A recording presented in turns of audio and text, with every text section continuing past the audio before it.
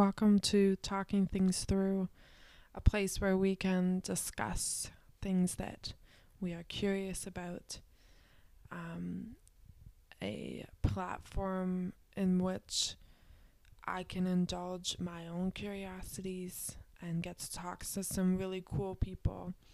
I hope that this place finds you well and gives you a little bit of peace and makes you think about the world around you. Thanks for tuning in.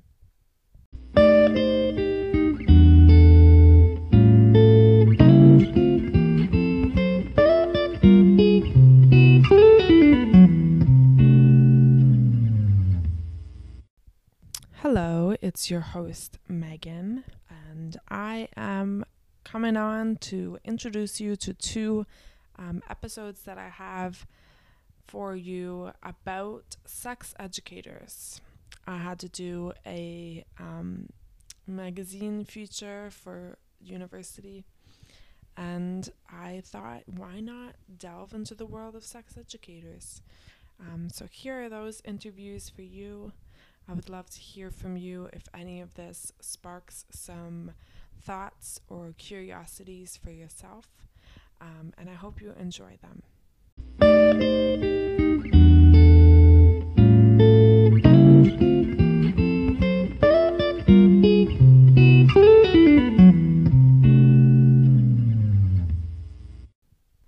This first episode is with a sex educator based out of London, England, Matilda, who goes by the handle @SplitBanana. She is part of an organization called Split Banana that works with youth and educators and administrations to ensure inclusive and comprehensive sex ed.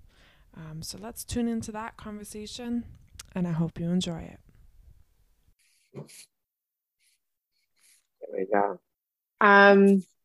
If we can just start off by, I'll explain a little bit in person about what I'm doing. I'm part of this course, literary journalism, which is doing, you had to choose a topic, and I've always been interested in, as I've gotten into doula work, into reproductive care work,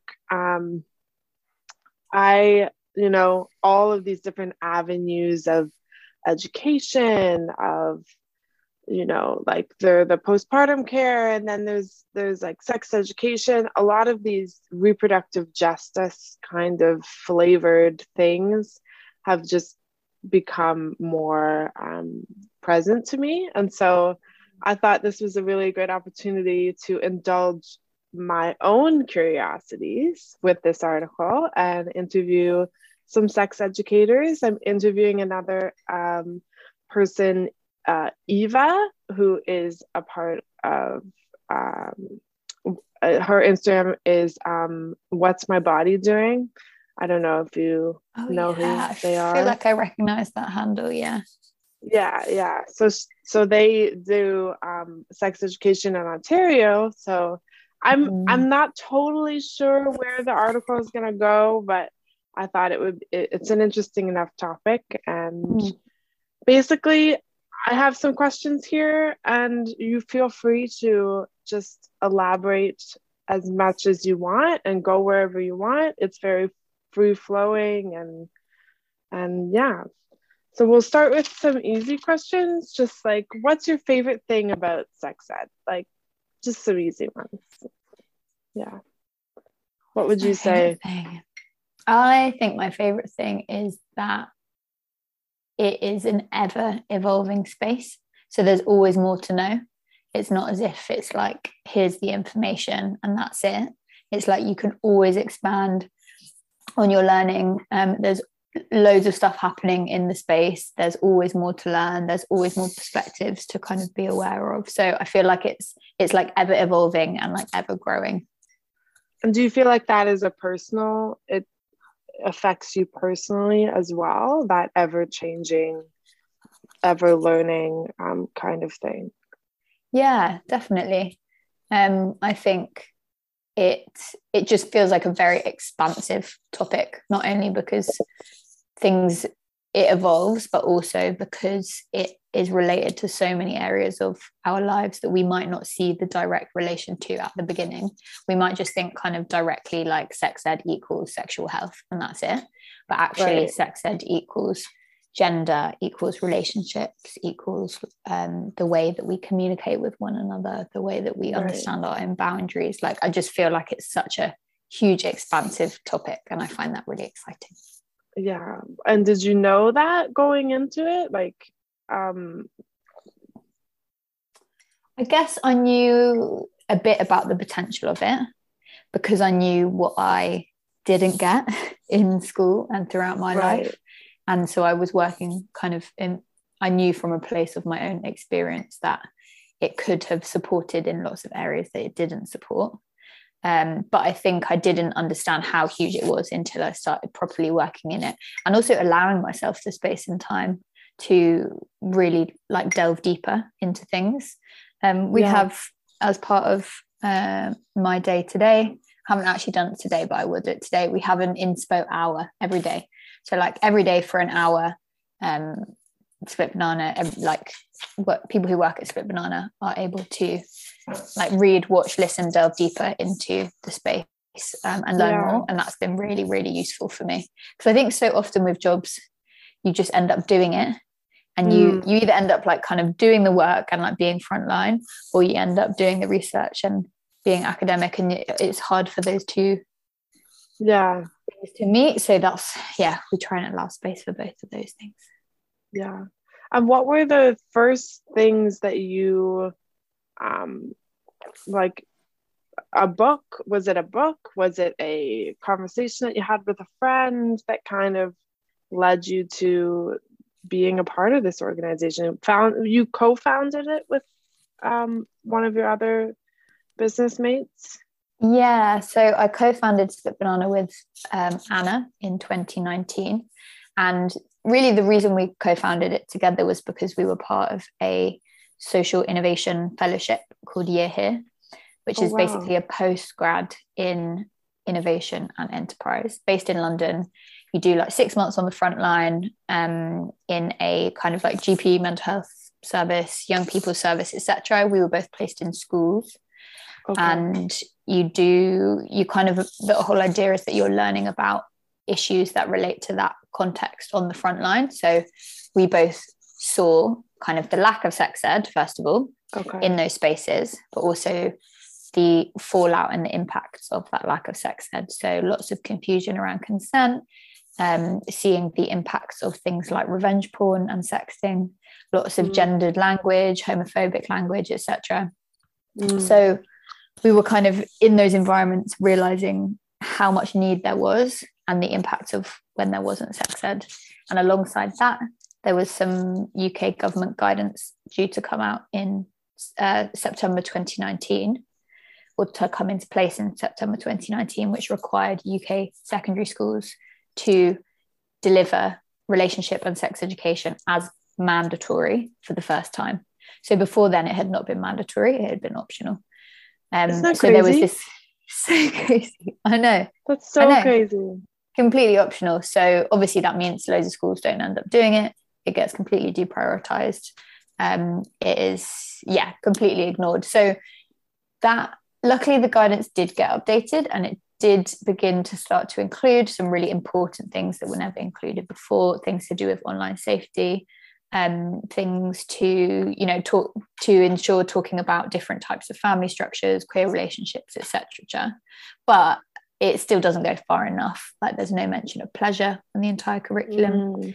There's some kind of like weird guidance around, like, there's these, if you unpick it bit by bit, which I did with someone in an interview once, there's this stuff around like respecting people in positions of authority and like just some kind of weird stuff like that you're like, right, okay. But they snuck in there thinking that no one would actually read that far. Yeah, exactly. So it hasn't come far enough, but at least it is now mandatory in schools. So from that, we've seen a huge increase in schools wanting us to help them deliver workshops and wanting us to help train their teachers. and things like that. But obviously there's a huge way to go. There are so many schools in the UK. There are so many young people in the UK. And even, the latest surveys and reports that are coming from young people asking them how their sex ed has been are still really, the scores are really low. They're really rating it really lowly still. They're still missing out on key topics and that kind of thing. So there's a long way to go.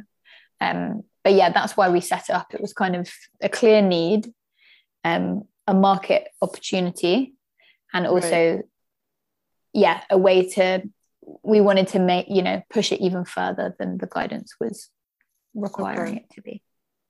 And so was it because of this, was it a fellowship you said?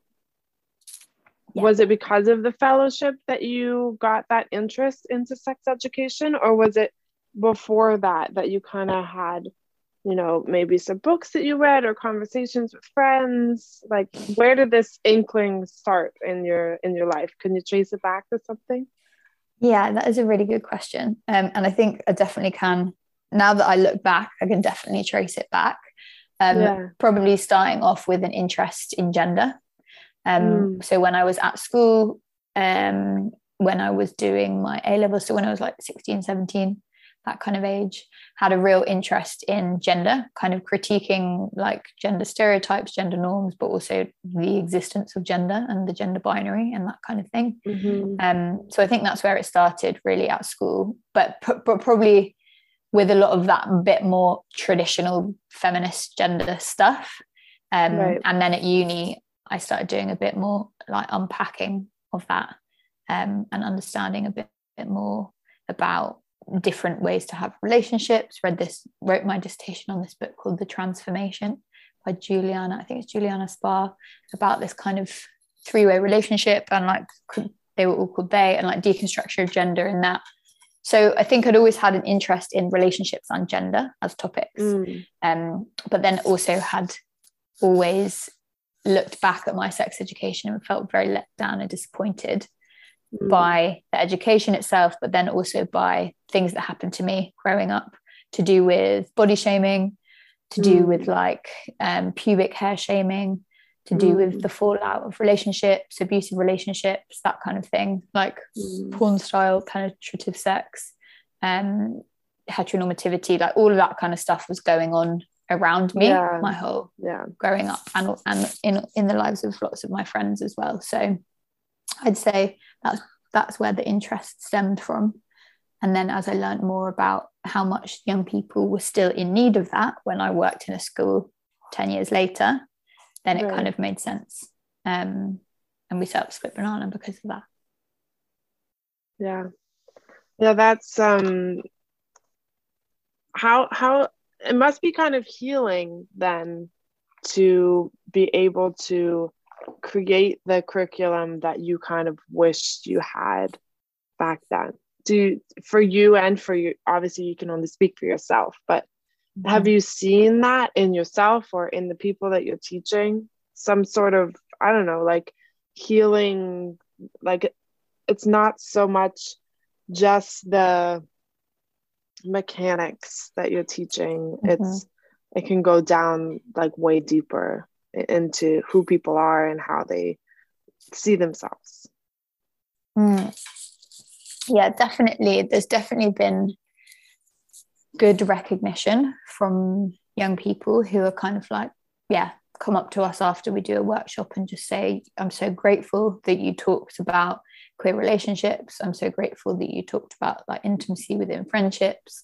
And there is definitely that kind of, you do get that real sense of satisfaction and relief that you're able to even just, you really underestimate the impact of just like saying something once to one young person in one moment about like the existence of trans people, or about queer relationships or queer sex, or sex isn't just penis and vagina, and like all of that stuff that no one said to me when I was younger, or lots of my peers. So they're really, you're right, there is that kind of sense of like gratification that young people give us, and then I'm also grateful to them. But there's always more to do as well. So there's like because everything, like I said, is ever evolving and ever changing, it's also our job to keep up with what they're wanting to know about, so that we're not just going off what I didn't, or what we didn't learn about from our own experience, because things have changed, even in the last 10 years, and there's things that actually we can learn from them, and terminology that we need to keep up with from them, and that kind of thing. So it's a bit of both, I would say. Yeah.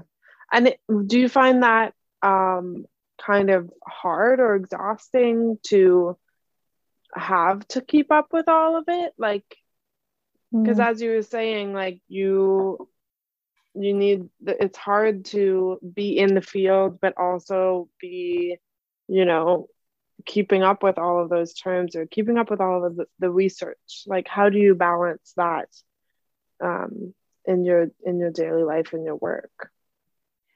I guess just kind of viewing it like a constant, like, circular process. So, and also a constantly, like, evolving and iterative process. So not ever seeing anything as too fixed. So if we deliver a workshop on consent and we get some feedback that actually we wish you had included that, or there were some specific questions about a certain thing, then we go away and we make those edits. Or if one of our facilitators has delivered a workshop and they say, actually, I think this could have worked better, or you should include this. So we're kind of constantly developing. And I think what makes that easier is that we are such a small organization. It's basically me, and then we have one part-time member of staff who helps us with communications, and then we've got 4 freelance facilitators.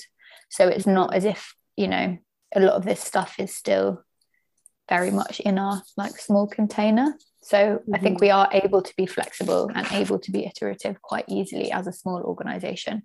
But I would really hope that that's something that I would, if we did grow bigger, then that's something I'd really like to keep hold of, because I think that's really important.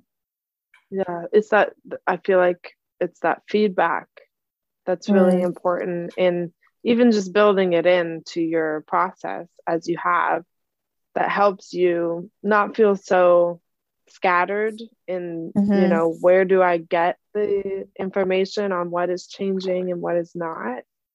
That's really good. I meant to ask at the beginning, your name it's on your email. That's how you spell it. I just want to double check because I'm writing an article, so I don't want to misspell your name. That is how I spell it, Matilda. Okay. And your pronouns, if you wouldn't mind, just she, her. She, her. Okay. So we have talked a little bit about your journey to becoming a sex educator. I thought this would be a fun question. When you were little, what did you think you would be? What were your dreams? Were you like, mine was a hairdresser? What did you imagine you'd be? I really wanted to be a farmer. A farmer? A farmer. I really loved horses and animals, and I still do. But it's quite funny because I'm vegan, and in my head a farmer, and I've always been like veggie, but in my head a farmer never kind of killed or took dairy products from the animals. In my head a farmer was just like, you looked after the animals in the land, and like that was it. So I think that was that was my dream, but I guess my own kind of farmer. Did you grow up in London? Have you always lived in London? Okay. Yeah. So where did you get all this farm dreaming from then? My grandparents lived in the countryside, so I used to go visit them quite a lot. And maybe it was a kind of pushing the boundaries of not wanting to live in a city and stuff like that. But I enjoyed my city life, but I also always loved going to the country. Yeah, that's lovely. What were the things that surprised you as you ventured into the sex education world? Like,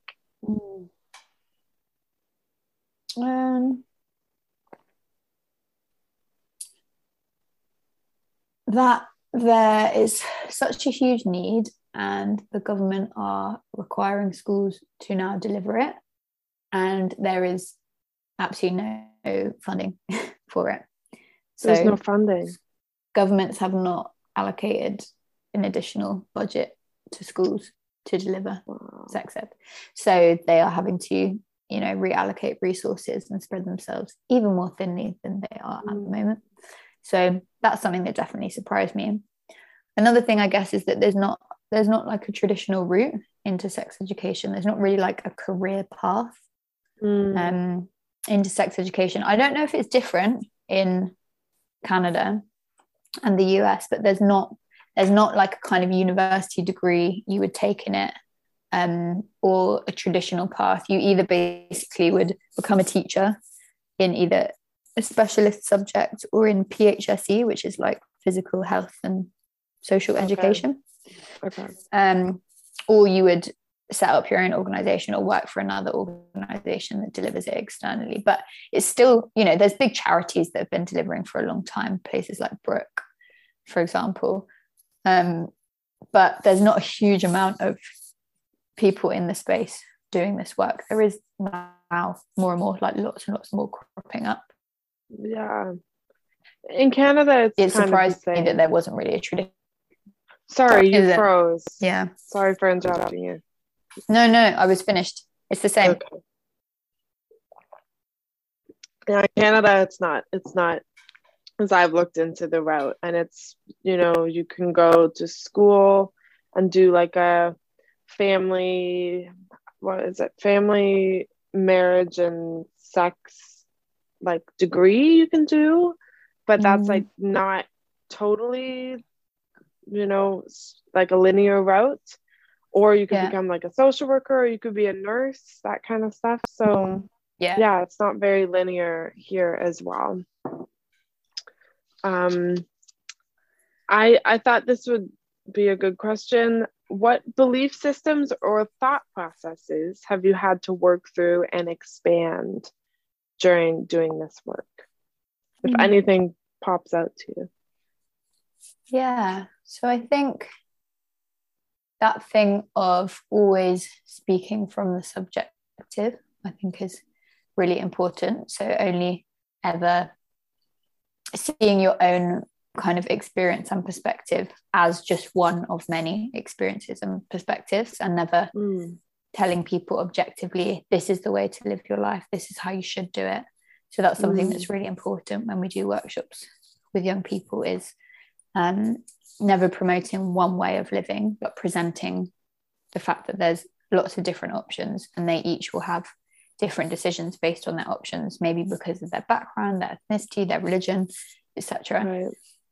And it's not our job to tell them the right thing to choose. It's just our job to educate them about the options and empower them to make the decision themselves. So I think that's important. At the beginning as well, there's been a lot of backlash in the UK surrounding LGBTQ education for young people from conservative religious groups and parents. So there's been a campaign called the Stop RIC campaign, which has, there's been like protests and demonstrations outside of schools, like specific organizations have been targeted, that kind of thing, because parents don't want their children learning about LGBTQIA plus people, sexualities, families, etc.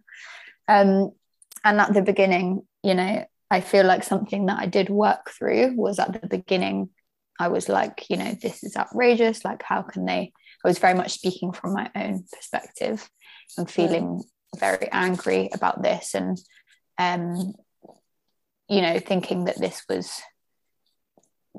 is something that they don't have a right to be protesting about, that kind of thing. And then I think what I guess I've worked through over the last few years is understanding that, of course, everyone is coming from a very different place with a very different set of ideals and perspectives, whether it's to do with like their religion or anything else. And I guess on that, we basically talk about, respecting others is like the kind of main headline from that is, right. And like, that's, if have any disrespecting others behavior, then that's not okay. But I guess what something I've worked through is that people are coming from different places with this. Right. And I think what we have to understand is that some people do have a distrust of the British education system because of its kind of colonizing impacts across history, because of anti-sodomy laws that it brought into countries that it colonized that are still there today, but that actually Britain introduced to those countries, and have a huge ripple effect. So, and I understand why there is a distrust of the British education system from particular families and communities and religions, etc. So I think that's been something to work through, is that kind of cultural sensitivity. Where I can only speak from my own perspective, but I have to try to understand where others are coming from, so that it's not just, doors closed, like you're wrong. It's actually like, where does that come from? How do we work through that? How do we actually get to a place together where we understand how important it is to talk about live sexualities, experiences in a varied way, and how amazing and beneficial that is for all young people. I think that's something I've worked through. I don't think anything else. Please listen to some processes. I'll just jump in there with a question for you. Yeah. How did you get the community then? Because you can do your own work to be that kind of person who seeks to understand and to not dismiss anybody else's perspective. But when you go out into the community, how do you do that within the community where people probably aren't always coming from that perspective that you've worked so hard to get to? Yeah, no, that's a good question. I guess the thing with that is always asking people who do have those shared lived experiences with those communities to help facilitate those conversations and do that work. So we've got an amazing facilitator called Neelam, who really enjoys, she's South Asian, and she really enjoys kind of talking to South Asian community about the importance of these kinds of issues, because she herself says, there's huge taboos surrounding things like, relationships and sex and that kind of thing. So I guess using like the relationships that we already have with people who enjoy doing that work and who actually are far better equipped to have those conversations than I am, right? Because I don't share that same lived experience, and I can't speak to those people's experiences of it. So I guess asking for help from others in that sense. Yeah, that's great. Yeah. And how, I'm interested to know, how did you, so you and your friend, you say Hannah or Anna? Anna. So you two decided you're going to do this organization. How did you start to, get the word out that you were doing this work, and get your connections, get your facilitators, find those people in the communities that could speak to those things? I'm just wondering how the whole thing kind of took hold. Like, I'm in Canada and I found out about you guys. So yeah, I'm so interested to know how that happened. Was that via Instagram? Yeah. I don't know if your friend in Montreal, is it Laura? No. Okay. No. That would have been cool then. That would have been really fun. Yeah.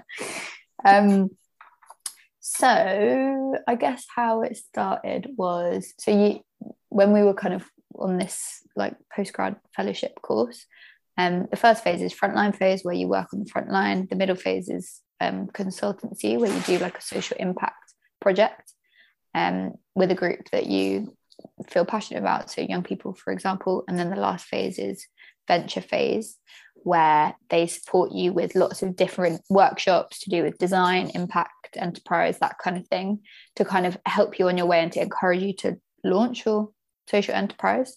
So it's basically using business for good, and like they're trying to give you the tools and skills to do that. And so after that, I guess one of the first things we did was had a crowdfunder event where it was called Crowdbacker, and we basically had to pitch our idea in a room full of 300 people and ask for their financial support. Yeah, it was really scary. It was good though. And so that was our first kind of bit of funding to allow us to start testing our ideas, and because that's something we really believe in, is like you don't know if you've got a viable product or service unless you've tested it, like test.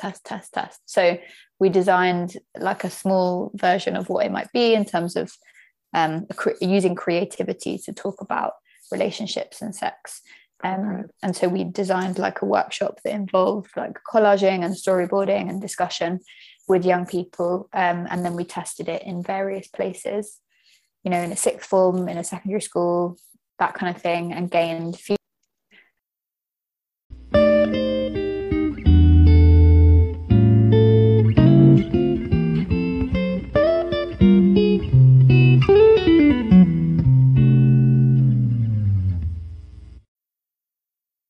At this point, there was some technical difficulties, and our internet went down on either end, and you will witness our coming back onto internet together in the next portion of this interview. Thank you for listening, and let's go back to the conversation.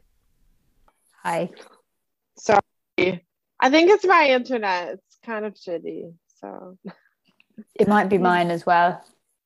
I mean, we're in two different countries, separated by 5 hours, so. Probably that. I'm trying to think, where was I? Yeah, talking about testing our workshops, and we delivered a full-length program. And then we did various other stuff. So one thing that we really believe in is co-creation.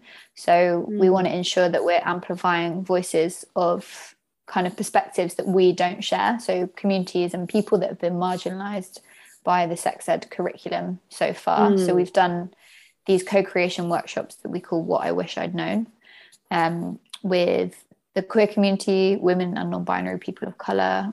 We did one with people who experienced vulval pain conditions. And then we've also got one tomorrow, actually, with the disabled community.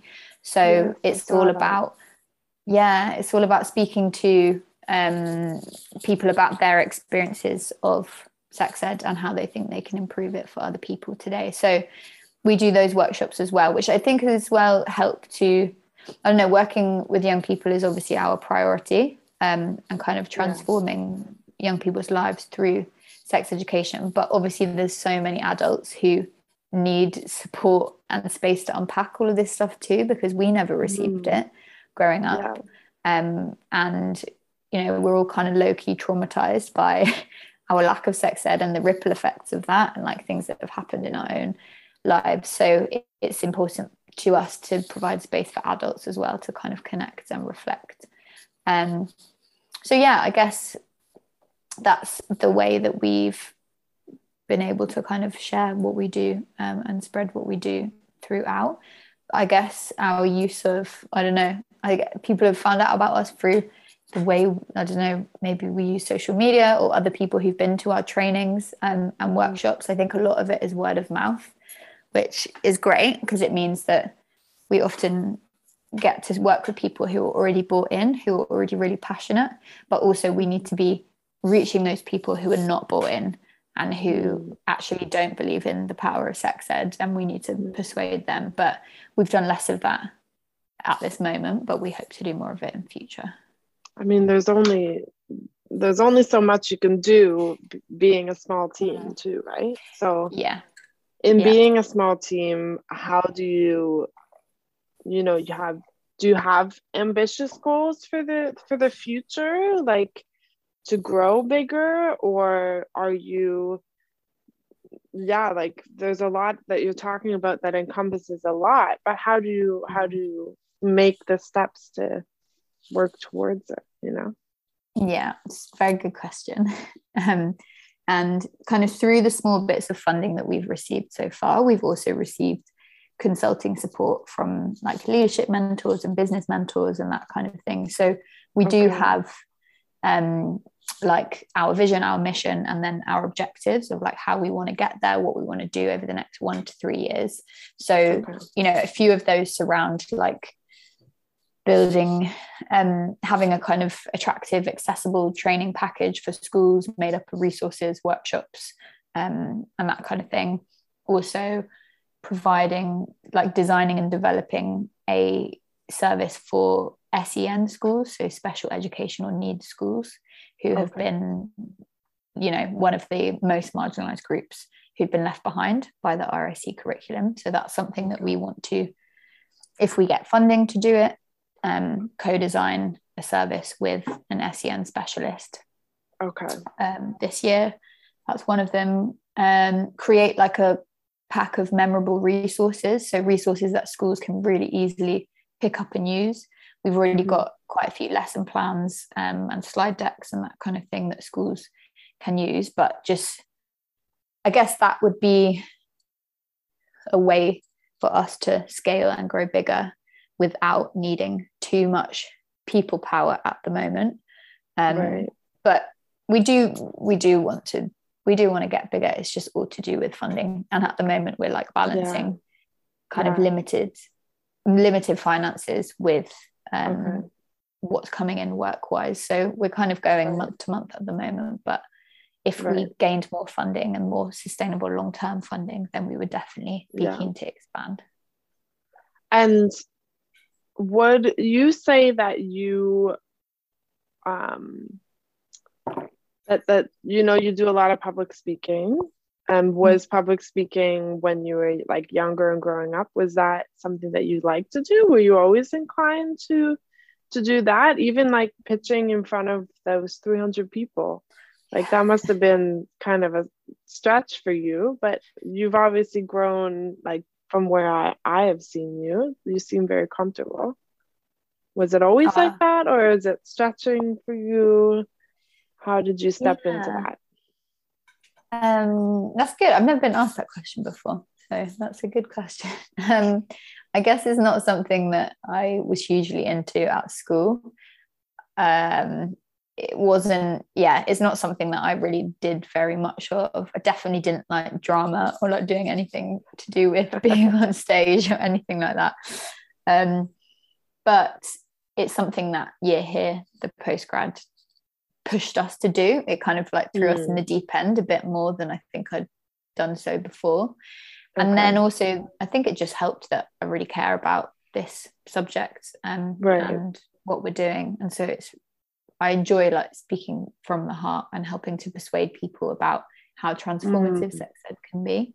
So I enjoy it now. Like I get nervous before, and like if I'm doing an assembly with 250 students or whatever, I am nervous before, but I get a real thrill out of it. And especially if someone comes up to you after and says, you know, that really made an impact on me, or I'm so grateful for that, and that kind of thing, it really spurs you on to do it.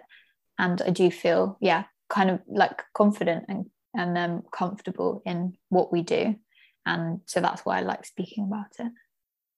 Nice.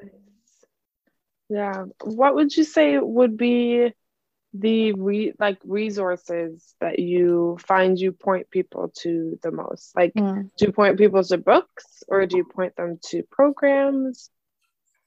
Yeah. Where do you find you point people?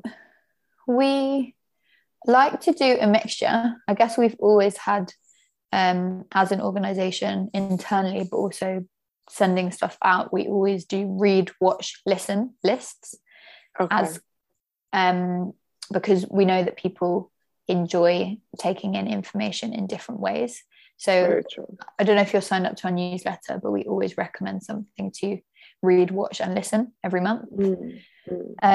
So if people are, it depends who the people are getting in touch as well. So books might work for some people.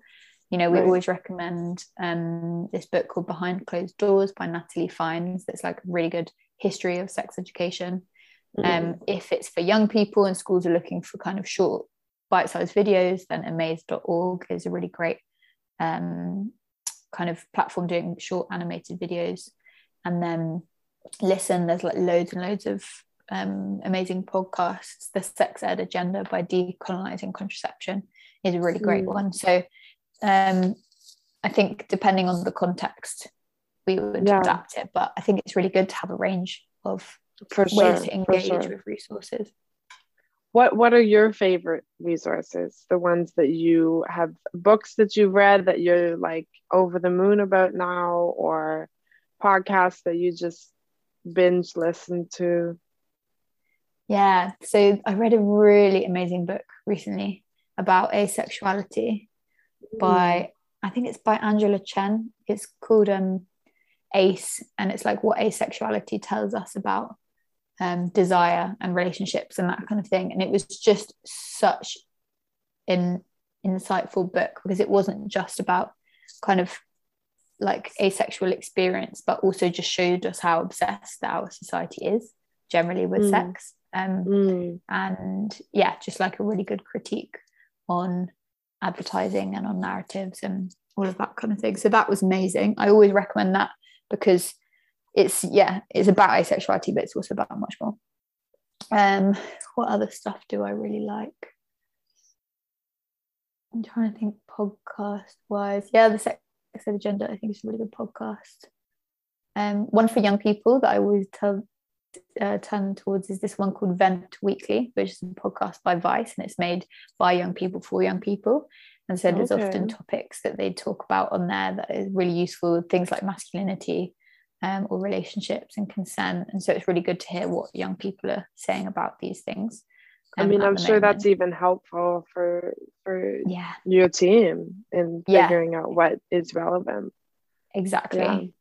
So I find that really useful. And I'm trying to think of something watch now. Something that I love but isn't necessarily like what I would direct teachers to or whatever. But there's a series on Netflix called Explained, and they did one all about sex.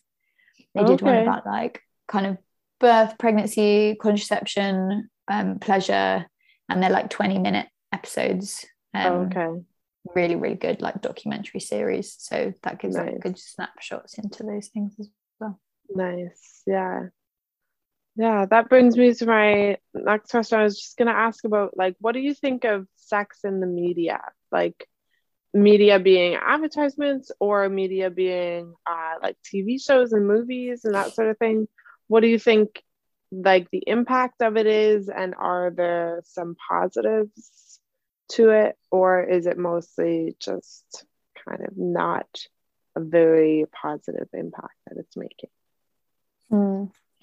I think it's mixed depending on the kind of thing that's being presented and the messages that are behind that. So I think overall it can be damaging, because a lot of the time sex is objectified, a lot of the time bodies are objectified, a lot of the time it's women's bodies, and you know, nudity and like being in vulnerable positions and not having the upper hand, and all of those kinds of things are sexualized and glorified, when actually that can be dangerous.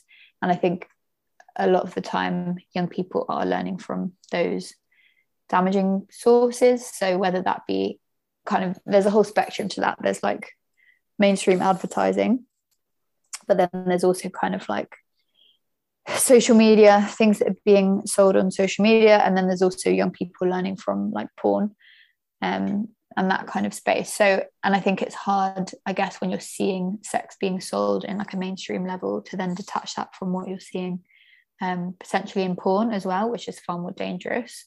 So but then also I think it can be super great and super liberating for people who, if it is representative, and you know, bodies and sex is being shown in a way that hasn't been before, if you're seeing queer relationships, queer sex, if you're seeing brown bodies, black bodies, if you're seeing things that haven't been celebrated or represented in media and advertising before, then I think it can be really important, because representation really matters. I guess it's just exactly what the message is and what the intention is, and how it makes you feel as well, as a young person. It's also very complicated, isn't it? How one thing affects one person one way, and it affects someone else in an entirely different way. Completely. Yeah, completely. And I think it's up to individuals, I guess, to decide how they feel about it and whether it makes them feel kind of positive or negative or comfortable or uncomfortable. But generally, yeah, I think we always encourage young people to be critical of the media and to be critical of their sources of information, whether that's to do with the places that they've learned about sex or the messages that the media is telling them. So when we have a session on body image, for example, we talk about how the beauty and advertising industries are, you know, billion-million-dollar pound industries, which basically make money off people's insecurities. So one day there's an insecurity, you know, they're feeding off an insecurity about this, and then another day it's an insecurity about this, and certain products feed into harmful narratives. So skin lightening creams feed into racist narratives, vagina deodorizing sprays feed into misogynistic narratives. So we really encourage them to be critical of the things that they're being sold and the ways that they're being sold it. Yeah. You know, when you get a question in your head and then you totally forget it the second later, that's what's going on in my head.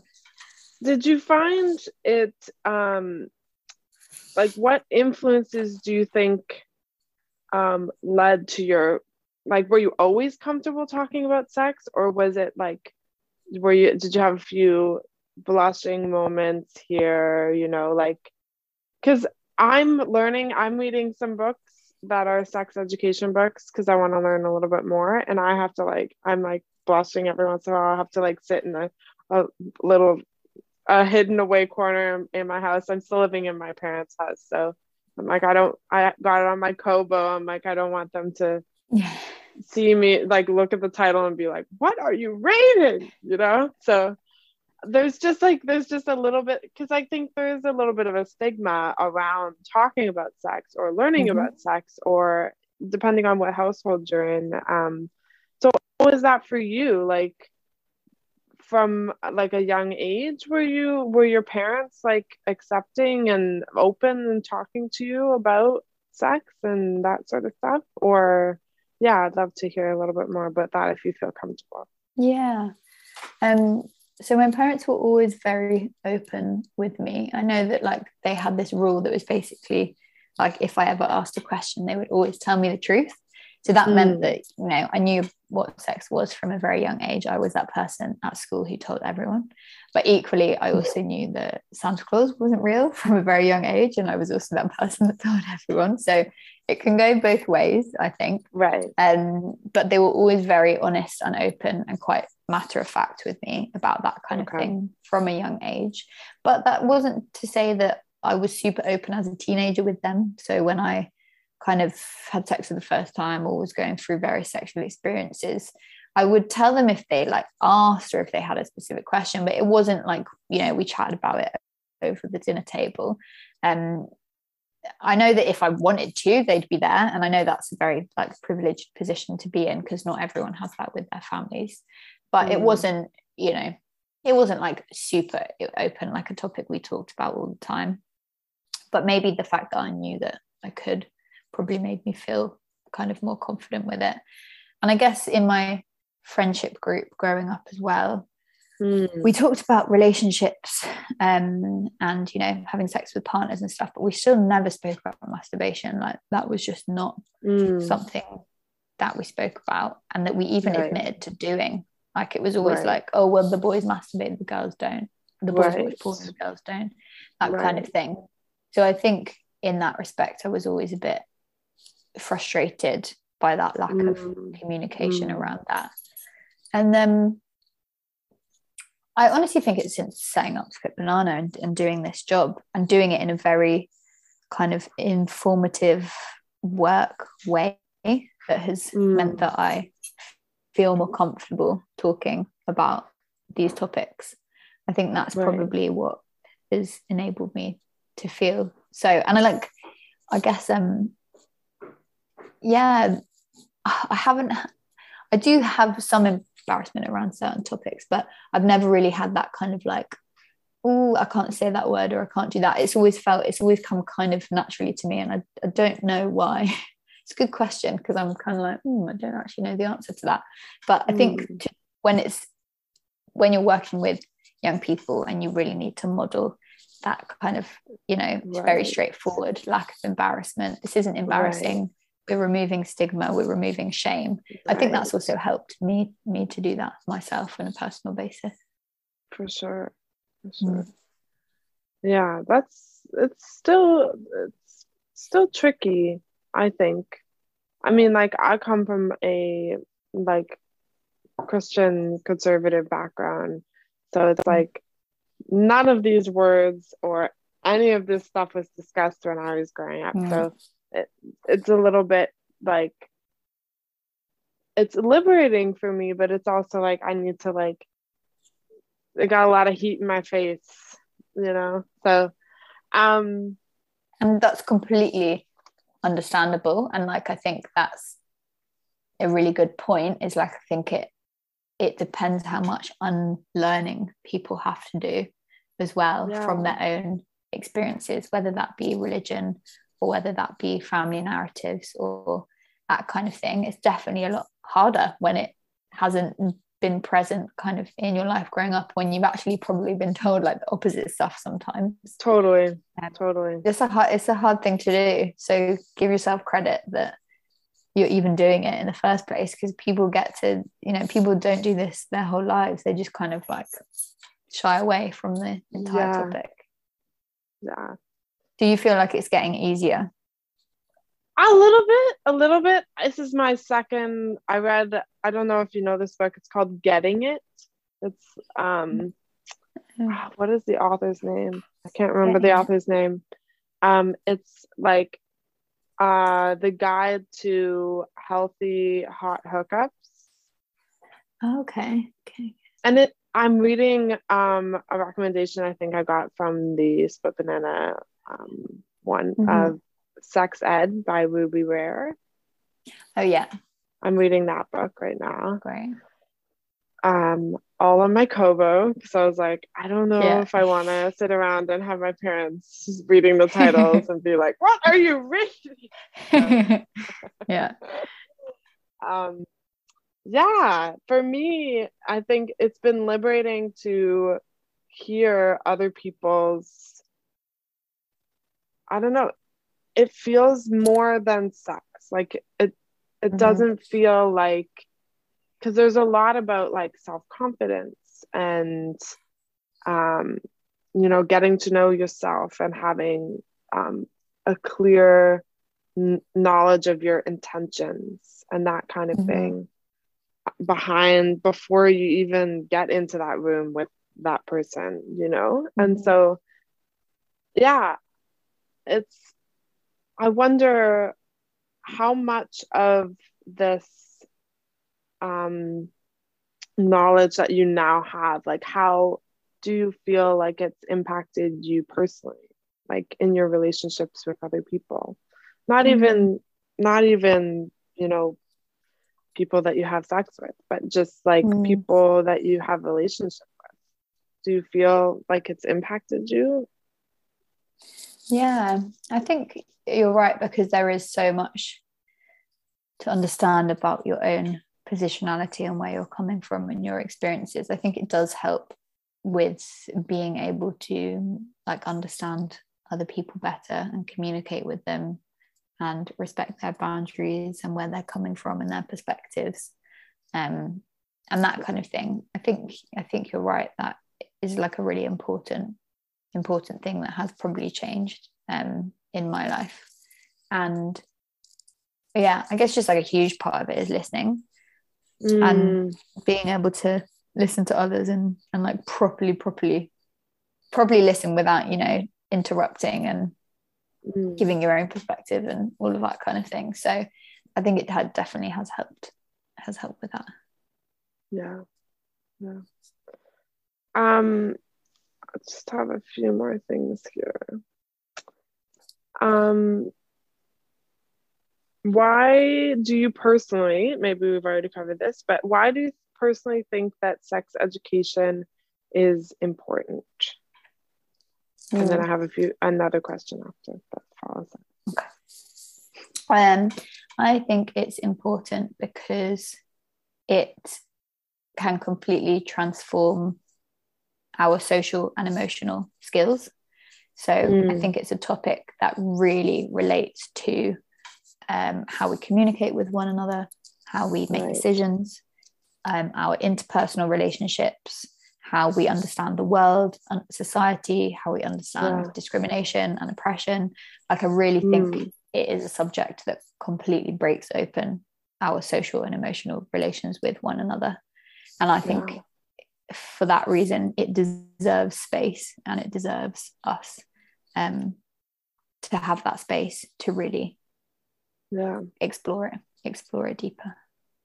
And it's not to do with, you know, metrics and data, and obviously it's to do with knowledge, and, you know, there are some things that are knowledge based, but I think so much of it is so skills based and so personal, and about understanding our bodies better, understanding other people better, and having better and healthier relationships. So that's why I think it's important. I think if it's given the time it deserved, it will make everyone happier, and it will make the world a better place.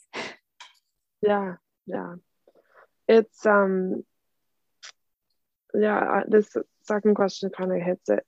What kind of lasting impacts do you think that good sex education, inclusive and comprehensive, can have on an individual and a community, the community that they're a part of? So the individual, like understanding yourself better, understanding your mind and your body, and your relationships with people around you, and being a kind of better, kinder person because of understanding those things better. And then as a collective or as a community, being able to recognize and challenge discrimination on a wider level, so within your peer group, your community, or a wider societal level, and understand how discrimination and inequality can manifest, and feel really empowered to actually stand up and change that.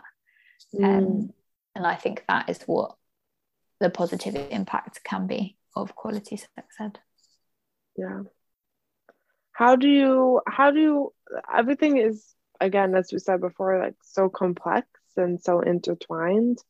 Do you feel like the creative aspect of your the organization and the workshops that you do helps tackle that complexity, like break it down a little? Yeah, that's a good question. I think it helps to unpack it and process it on an individual level for sure, because when you're busy making something, then you are less likely to kind of overanalyze, feel embarrassed, or kind of critique yourself. You're more just giving yourself space to explore that topic or that thought, or that kind of thing. So I think, creativity helps to break down the complexity. That's a really good way of putting it. I'm going to steal that. Go right ahead. I see tomorrow there's a post on the exactly. Headline news. I think that does make sense. And also it helps as a way to connect with each other as well. Like everyone's got the capacity for creativity on an individual basis and with each other, and it's a way that we can connect and collaborate and talk about these things without putting barriers up. Helps to break down those barriers. That's awesome. That's all the questions that I have. I was just gonna ask, actually just one more question. What is the general culture of England like towards sex ed? Like, can you give like a short little 2-sentence whatever, like? I think overall pretty positive, to be honest.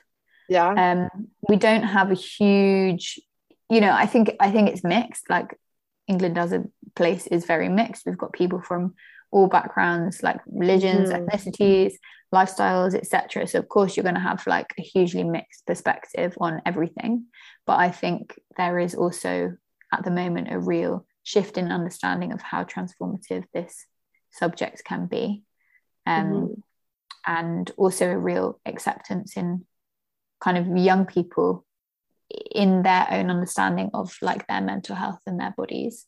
That's been a really positive shift in the last, however many years. Like, you see in the news all the time, like there's a mental health crisis amongst our young people and that kind of thing. But I also think there's a real understanding of actually what mental health is, why it's so important we look after it, and a real passion in young people to do that. So I think overall it's positive, and the fact that people are aware of how this affects our mental health, our physical health, is really important. You're talking about young people and how they're kind of leading charge a little bit. What would you say the impact of the TV show Sex Education has had on, it's based in Britain, so what kind of impact do you see in your country on the young people, on the older people who maybe enjoyed the show but were kind of like expanded because of it? I think super positive. Young people as a reference point, I think it's a positive reference point for young people. It talks about lots of issues that have never been discussed on TV before, vaginismus, non-binary identity, lots of things that, that has been explored on telly, but in a mainstream setting, not so much. Right. Of course, there's issues with it. Like it's, everyone's extremely traditionally beautiful and that kind of thing. But I think overall it's had a positive impact, and it's an accessible space to learn about topics for young people. And It also provides like a good foundation for maybe older audiences who are watching it, who are learning from it as well. And it's a good talking point as well between younger and older audiences, and a good thing to riff off and learn from. For sure. Yeah. Well, thank you so much for taking the time to talk to me.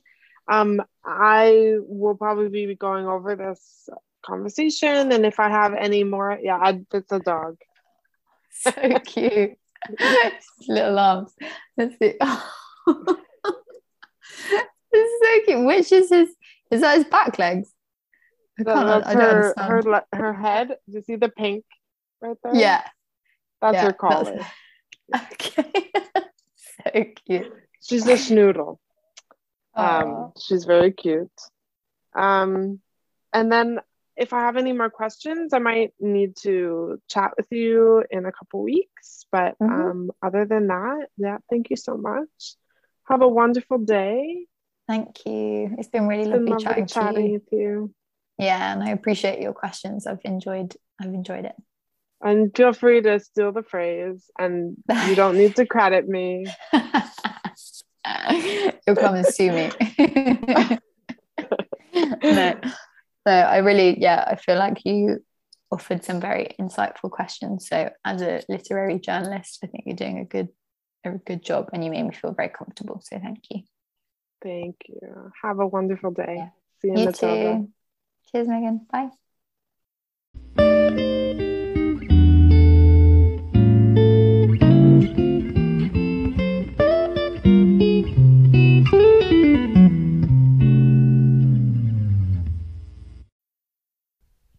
Thanks for tuning in to Talking Things Through.